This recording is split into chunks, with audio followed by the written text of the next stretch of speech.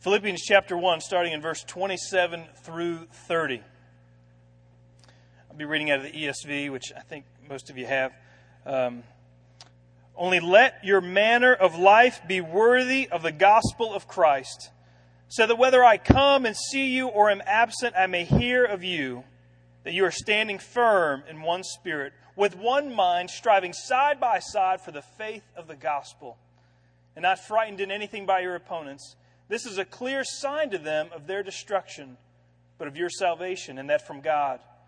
For it has been granted to you that for the sake of Christ, you should not only believe in him, but also suffer for his sake, engaged in the same conflict that you saw I had, and now hear that I still have. Now, as we come to the book of Philippians, I know that I only get one shot today, so we're not going to go through the whole book. But, Paul's letter to the people in Philippi is a letter of friendship. It's a letter where he loves these people, and he is writing to encourage them in their faith. And I thought it was appropriate for me to talk about this letter because it's a letter that has a foundational principle or foundational principles as it relates to a church like Grace and a church like I'm planting in Virginia. My name is George Boomer. I was the youth pastor here from 2000 to 2004, and now I'm planting a church in the Tidewater area of Virginia.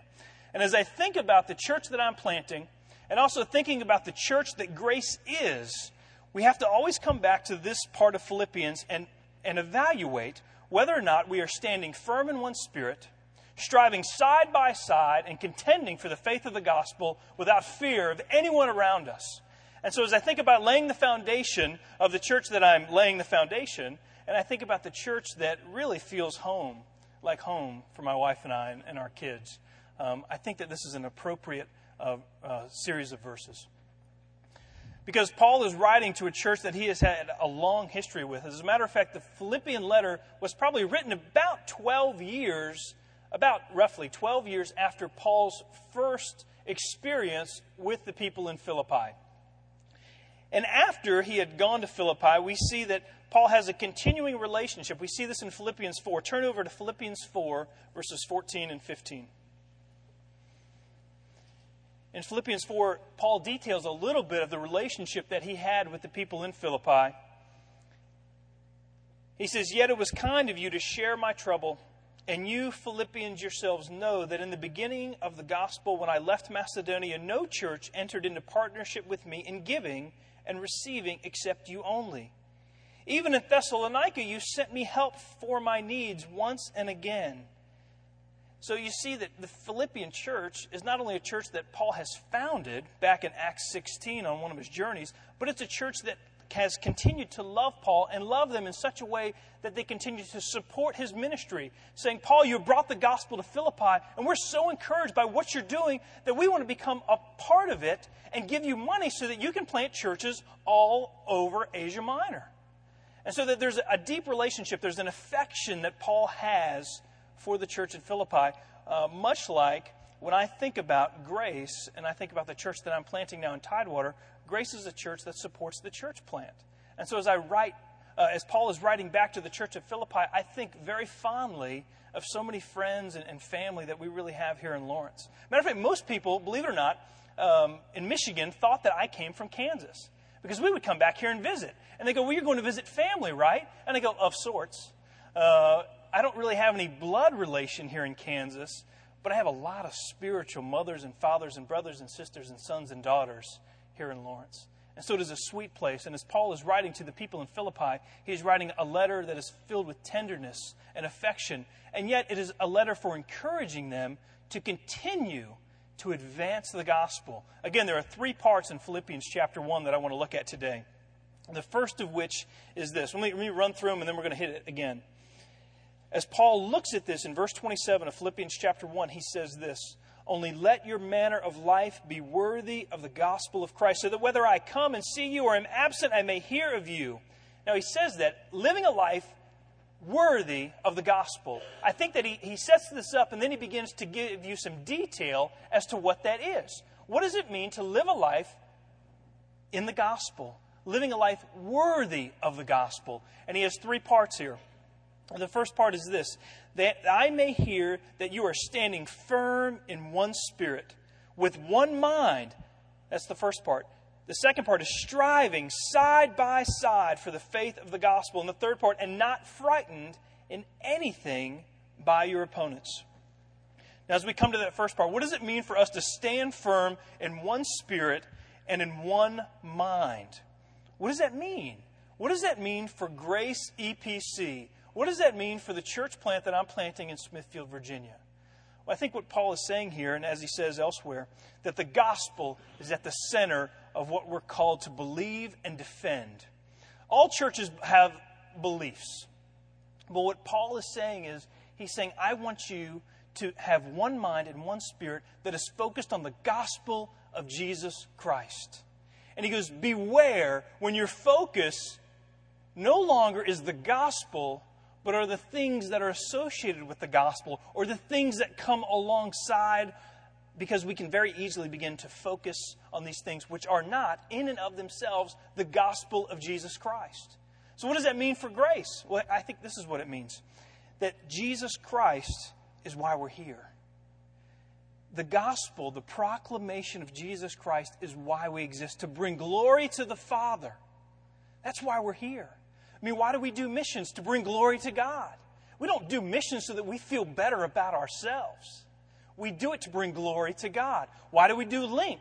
Why do we do Sunday school? Why do we do VBS? Why do we do youth ministry? Why do we worship? It is to bring glory to God. It is to proclaim the gospel in a world that is decaying and ravaged by sin. And what I've seen in the midst of the church is that we can very easily become focused on our preferences and our likes and our dislikes rather than on the gospel.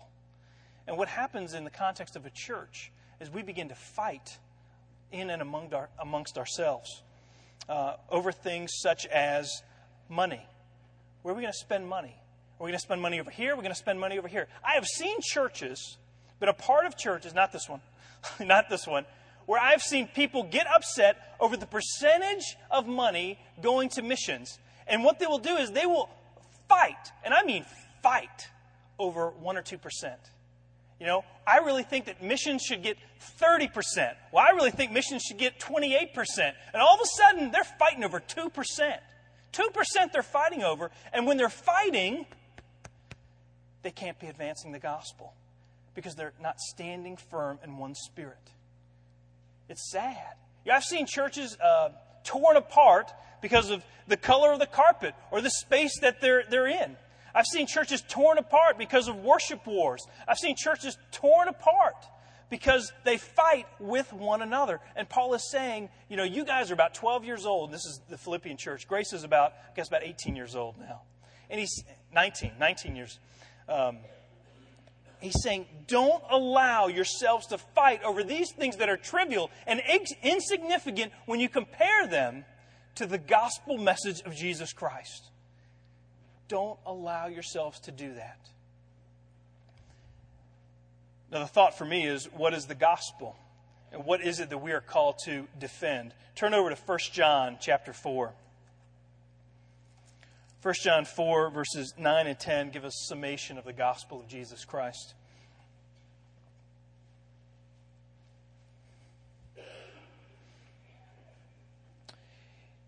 In this, the love of God was made manifest among us, that God sent His only Son into the world so that we might live through Him. In this is love, not that we have loved God, but that He loved us and sent His Son to be the propitiation for our sins. We see that God is a loving God in the context of the gospel. God is a loving God, but love is not His only attribute. God is not only a loving God, but God is a righteous and just God. He is a holy God, and not only once holy, He is thrice holy in the book of Isaiah. He is holy, holy, holy. And God cannot allow sin to enter into His presence. And we, as sinners, as we as people, know that all have sinned and fall short of the glory of God. We're all sinners. So we have this cosmic problem. We have a sinful man and we have a thrice holy God. Holy, holy, holy God and a sinful man. And God does this amazing thing in the gospel. He recognizes the fact that He must punish sin. And He must punish sin with an adequate, suitable sacrifice. And the only sacrifice that's suitable is His own Son. So He sends Jesus. And Jesus comes, sheds the glory of God in heaven, and comes in the form of man. Not only a man, a baby in a manger. Lives a perfect life. Teaches, performs miracles. And then dies a sinner's death. Dies a criminal's death on the cross for you and I. That's the gospel message. Because this is what happens on the cross. The glory of the cross is this, is that our sins are transferred and placed upon Jesus. And His righteousness is imputed to us or placed upon us. So that because of Christ, because of our belief in Christ, because of our union with Christ, when God looks upon us, He sees His Son and the righteousness of Christ. When Ephesians 6 talks about us putting upon the breastplate of righteousness, it is the breastplate that is given to us by Christ.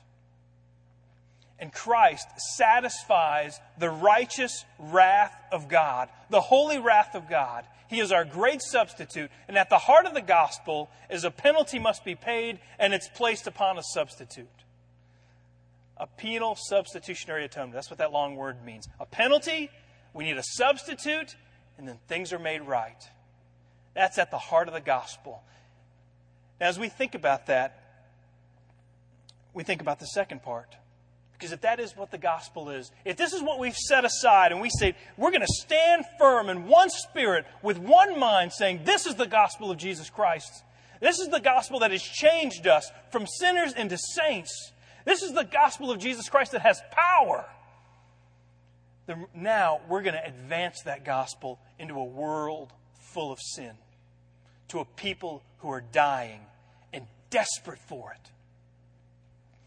And the second part of what Paul says in the book of Philippians. And I love this. I love this because this is glorious language. He goes that you are standing firm in one spirit with one mind, striving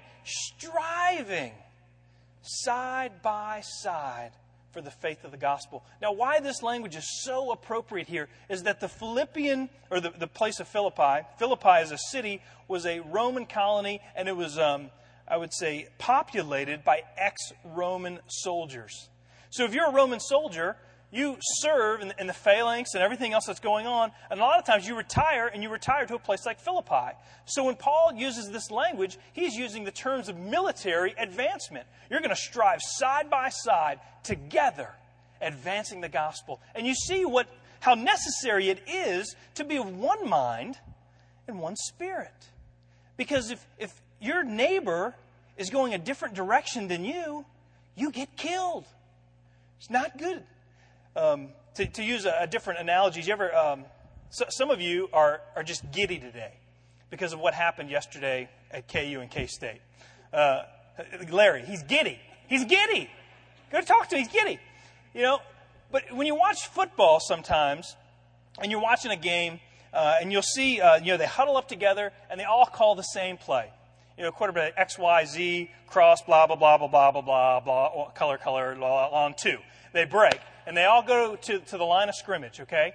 And then they run the play, and the quarterback does something that nobody understands because he throws the ball to an area where there's no receiver, and you see the receiver go, I was going this way, and the receiver's going, like this, and you realize that they're not on the same page. The receiver thinks they're running one play, and the quarterback thinks he's throwing to another play. And what happens is, in the context of the church, sometimes we get confused because we see these other things and we're going in different directions. And what Paul is saying is if you're going in different directions, if you have the plays crossed, how are you going to advance the gospel in a world that is going to be coming at you? How are you going to do that if you're not on the same page? And so he says, striving together, side by side, for the faith of the gospel.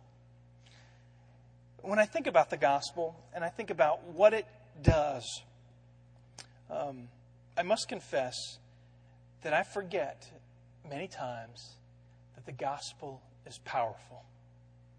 I forget it because to some degree, I live in fear. Or I'm just bamboozled, I guess. I don't get it. But when I think about the gospel and I think about our own lives, and I want you to reflect upon this. I want you to reflect upon who you were before you knew Christ. What you loved. What you spent your time on. What you spent your money on. What did you do?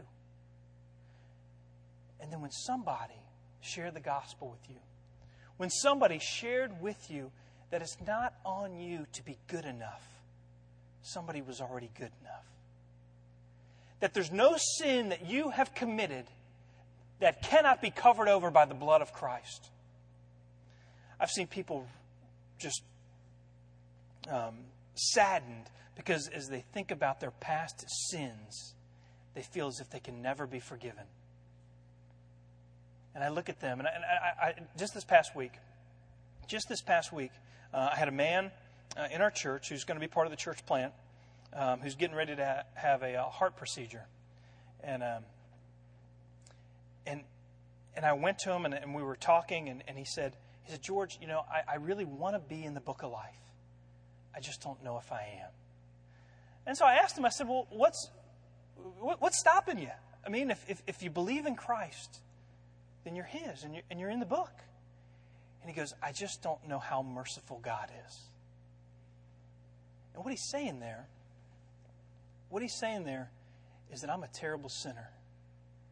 And he's a Vietnam vet, and he's got some demons in his past that he has a hard time shaking. And he thinks about all the things that he's done in his past, things he's done to his wife, to his children, to his family, and he's overwhelmed by his own sin. And I very gently, said, we need to think about this. The infinite God of the universe died on the cross for your sin. Do you think that the death of God is not sufficient to cover over your sins? Because if you think that your sins as an individual are greater than the substitution given by the Almighty God of the universe, then you have a pride problem. And I say that very gently, but I want you to know that the blood of Christ can cover over all these things. And he said, well, it's good to think about that. And then my prayer for him is that he would understand the depth of his own sin, but that he would understand more the height of grace and the forgiveness of Jesus Christ. Because it's the power of the gospel. It's the power of the gospel to turn drug addicts into pastors. It's the power of the gospel to turn homosexuals, men just addicted to homosexuality, to heal them and free them from the bondages of sin. We've seen it. There's a man in my church in Michigan, and this is to demonstrate the power of the gospel. I'm going to call him, I'll just call him Joe. Joe came to our church. He had this sweet young wife. They had 2 little girls. He came to our church, and everything seemed to be going well. He came to the church. They wanted to get involved. And I asked Joe, I said, hey, Joe, you want to go out to lunch sometime? And so I went out to lunch with Joe. And as, in the context of the lunch, I said, well, Joe, tell me your story of conversion. Tell me what you believe about God. And he says, well, I really believe in God. And, He's good. And I'm just excited to be a part of the people of God. But I never heard in the midst of his story anything about sin, anything about repentance, anything about the gospel, anything about a changed life. I heard a lot about works, doing good works. Good works. And so then I was able to share the gospel. I said, Joe, I think you don't quite understand where we're coming from here. This is what the gospel says. So he listened to me a little bit. He thought about it. He's like, well, I think I believe all that. And I was like, okay, well, we'll just let that sit for a while. We'll let that steep, a little bit in him, okay? About a month later, I get a phone call at home from his wife. And she says, I can't find Joe. Can't find him. I'm like, what do you mean you can't find him? I don't know where he is. He's been gone for 48 hours. Don't know where he is. And I go, well, what's going on? What's going on with this guy? He's got this great job. I mean, he had a great job, making a lot of money, pretty successful guy. I get a phone call from his wife. He's been missing 48 hours. She calls me back a day later saying they found him. And I'm like, well, where was Joe? He was under a bridge in an underpass. This is January in Detroit. Under an underpass in downtown Detroit, overdosed on heroin. Joe was a heroin addict. An addict. George, could you come to the hospital and see us? I'm like, wow. Seminary does not prepare you for some of these things. So I show up at the hospital, and Joe has been, because they have had to flush his system, he is just as bloated as he can be because they're trying to get all these toxins out of his system. And I'm sitting there talking to Joe. And the amazing thing about Joe, remember, he'd been there for 48 hours underneath an underpass, passed out, was that he came back. He regained all of his feeling in his extremities. He was able to go into detox, and then he was able to come out. Now, that's the sad part of the story. But because of that, I think God used that to show Joe his sin. Because 3 months later, after Joe had gotten out, he began to become a very vibrant part of our church. He began to attend men's ministry Bible studies. He began to attend church on a regular basis with his wife and family. His wife got involved in women's ministry. And after about another 3 months, Joe came to me and says, George, remember that lunch we had? I said, yeah, I remember. He goes, George, I didn't get it. I didn't understand what the gospel was about. And he said, and I really, really still love drugs, but I really love Jesus and I love my family. And I look at that. And Joe, having said that, a year later, he's still clean. He's still clean. He's still always going to struggle with some of those things. But the gospel of Jesus Christ, the proclamation of the gospel into someone's life is a powerful, powerful thing. And we forget that. We forget that as a body of Christ. We forget that as individuals. I was telling somebody recently, I said, when you proclaim the gospel to somebody, you know what it's like? It's like throwing a stick of dynamite right into their living room floor. And we're just waiting for that thing to explode. Because the gospel is powerful. Romans 1:16, for I am not ashamed of the gospel, for it is the power of God for the salvation of everyone who believes, first for the Jew and then for the Gentile. We forget that the gospel is powerful. And as we proclaim the gospel, as the gospel gets into us, Jesus changes everything. We are radically different people before Christ and after Christ. Radically different. We're not perfect. We still struggle with sin. A lot. We still struggle with sin. That won't be taken away until we go home to be in glory with our Father, with Christ, or until He comes. And we're part of that generation that's swept up. But the gospel's powerful, and I forget that. And I need to reflect upon the gospel in my own life and in my own heart. So we need to standing firm together with one spirit, knowing what the gospel is, not allowing all these other things of preferences and likes and dislikes of saying, I really want this ministry at the church, and I want this ministry, and I want this ministry. If they're not going to give it, then I'm going to become bitter, or I'm not going to become bitter, I'm just not going to participate. That's garbage. That's just garbage. In the church of Christ, the church of Jesus Christ, we are to stand together, united around Jesus Christ, striving forward, going out these doors to advance the gospel. Because we are beggars who have found bread, and we want to show other beggars where we found it. We are people who have been blinded by sin in the world, and our eyes have been opened so that we see what is right, and we are going out telling people where to go to find the light so they can see clearly. In the last section of this, the last section in Philippians 1 says this, in verse 28, and not frightened in anything by your opponents. Not frightened by anything by your opponents. The Philippian people in this time, remember they're about a 12-year-old church. There's a little bit of fighting going on in their own midst. They were struggling with just how to get along, how to develop ministries, how to carry people from immaturity to maturity in faith. But they were also struggling against a Roman country that was saying that Caesar is emperor, and you need to worship and bow down to him. And the people were beginning to capitulate, or at least there was a temptation to say, you know what, maybe we can merge these things together. Maybe we can kind of take these things, the culture and what we know about the gospel, and maybe we can merge these things together so that everything looks good and we can just continue to advance and everything's great. But Paul's saying here, it's not true. Because the gospel, like in 1 Peter, the gospel is a huge stumbling block. And if you live for the gospel, you live for Jesus Christ, you will offend people. You will. And if you have not offended somebody with Jesus Christ, then you have probably not been living like you should be living. We should be offending people with the gospel. Now, we do it gently. We do it with great humility because we're sinners saved by grace. And we go to them and we go, the only way that you can be saved is Jesus. I was listening to a pastor who was recounting a story. He had a friend of his who would come to him, who he had known for a long time. And he would come to him and say, I'm really having problems in my marriage. And this was a non-Christian talking to a pastor. And the pastor would say, you know what you need? You need Jesus. And so about 6 months later, they continued to be friends. And he comes to him and says, I'm really having problems at work. What do you think I should do? I think you should repent and believe, and you need Jesus. A year goes by. He's having a problem with his children. He goes to him and says, I'm really having problems with my children. What do you think I should do? And I don't want you to tell me it's Jesus.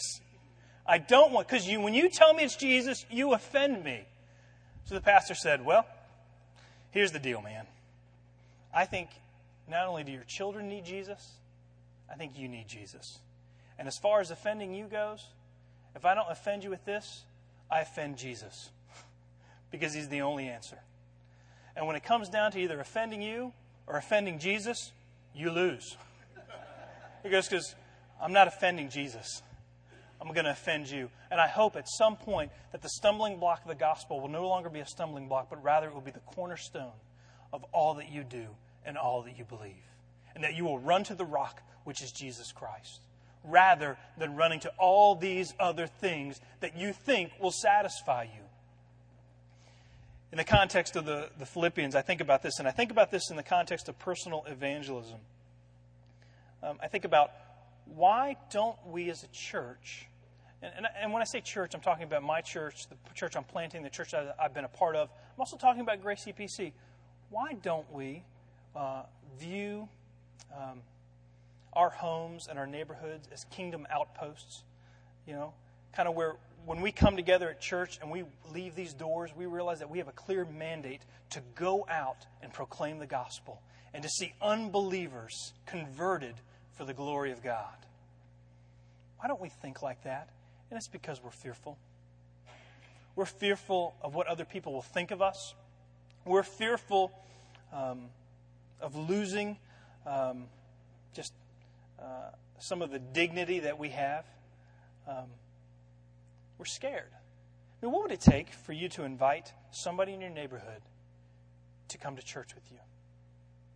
What would it take for you to invite somebody in your neighborhood or somebody that you work with to a Bible study with you? Some of you do that, and that's wonderful. But I know many of you do not. Many of you don't even think like that. And I struggle to think like that, and I'm a pastor. And I'm called to think like that all the time. But we're called to strive together, contending for the gospel. My view, as I'm laying the foundation for this church that we're planting, is this. Is I want to come together on Sunday morning. I want the grace of God, the means of grace, the proclamation of the word, prayer, and the sacraments that are duly administered to fill us up as the people of God. That we come and that Sunday is the one day out of the week that looks more like heaven than the rest of the week.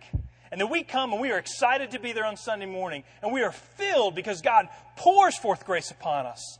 And then from Sunday morning, then we go out to do ministry in our neighborhoods and in our communities.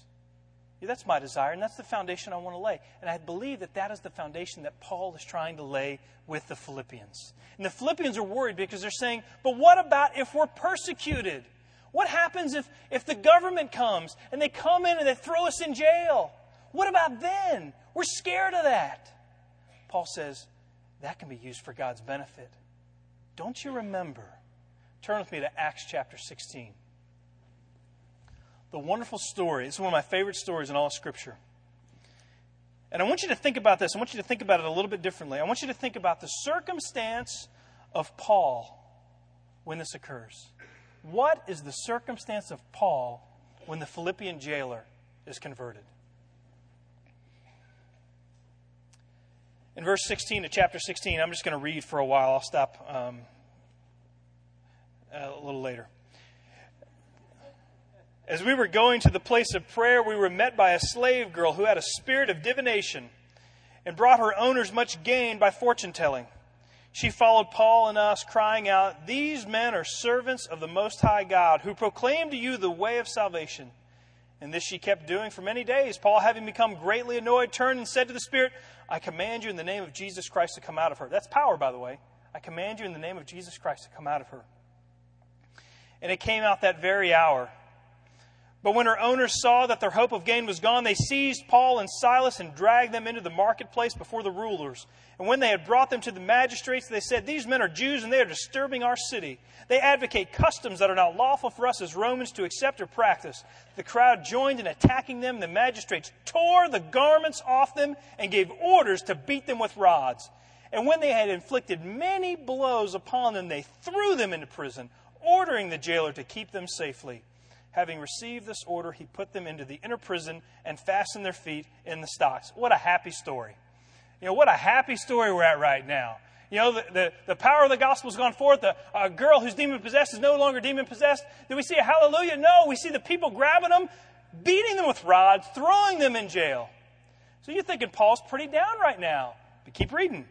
About midnight, Paul and Silas were praying and singing hymns to God, and the prisoners were listening to them.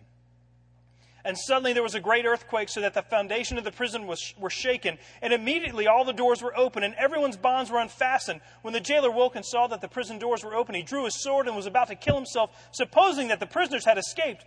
But Paul cried with a loud voice, "Do not harm yourself, for we are all here." And the jailer called for lights and rushed in, and trembling with fear, he fell down before Paul and Silas. Then he brought them out and said, "Sirs, what must I do to be saved?" And they said, "Believe in the Lord Jesus, and you will be saved, you and your household." And that's what happened. Paul, writing the book of Philippians, is in a Roman prison. And he says, as he's in a Roman prison, that my imprisonment has been for the advance of the gospel, so that the gospel may go forward. And here's what he means. That as Paul, in the context of a Roman house prison, what's going on is that individual guards are assigned to Paul.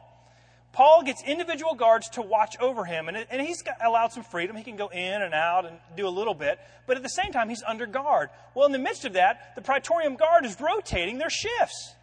So if you're the Apostle Paul, this is wonderful, because now you have a new person to share Jesus with every shift change. So all of a sudden somebody comes in and he goes, "Hey, what's your name?" "My name's Paul." "What's your name?" "Okay, you're not going to tell me. Let me tell you about Jesus." Over and over and over again. Paul's view of the gospel was that the gospel has so affected me, it knocked me off a horse. Changed my life, a great persecutor and murderer of the saints of God, and now I am the apostle to the Gentiles. There's power in the gospel.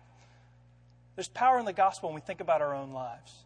And he's calling the church in Philippi, much like we can call Grace, to stand firm in one spirit, surrounding one thing, saying this is what's important, and then striving side by side with a common mission.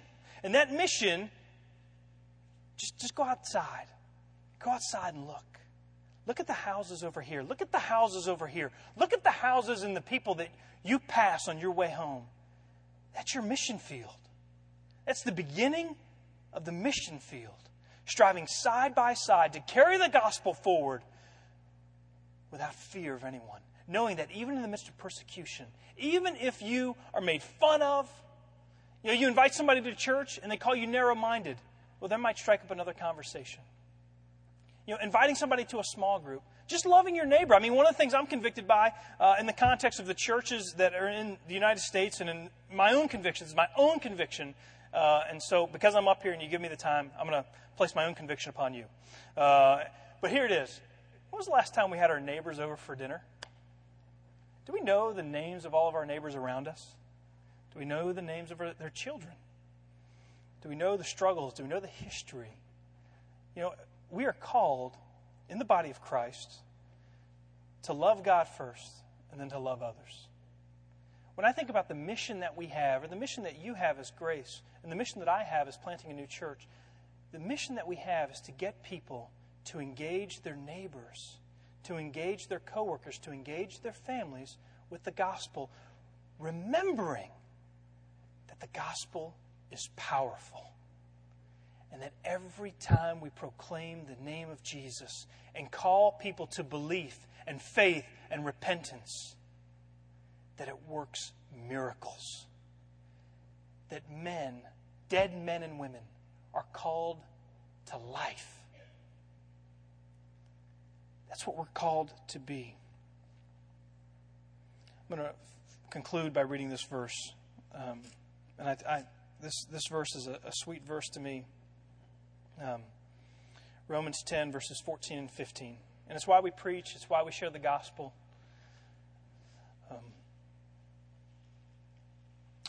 Romans 10, 14 and 15. But how are they to call on him in whom they have not believed? And how are they to believe in him of whom they have never heard? And how are they to hear without someone preaching? And how are they to preach unless they are sent? As it is written, how beautiful are the feet of those who preach the good news. Pray with me. Father in heaven, we are grateful for the gospel, for it changes everything.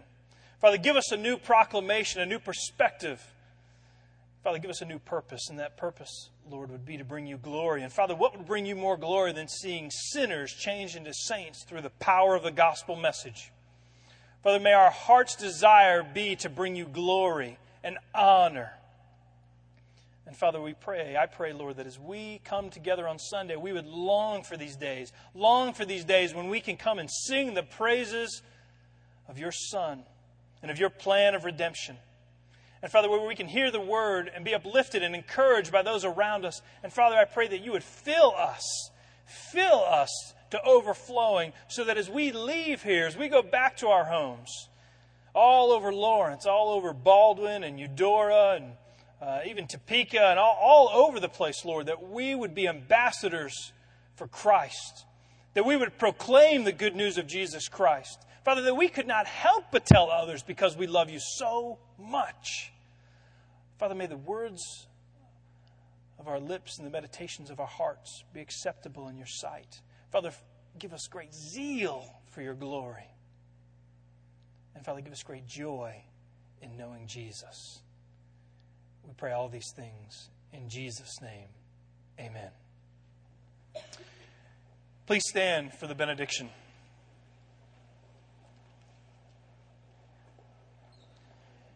The response to the benediction is, Jesus is Lord, hallelujah. And now may the grace of our Lord Jesus Christ, the love of God the Father, and the fellowship of the Holy Spirit be with you all. And all God's people said, Jesus is Lord, hallelujah.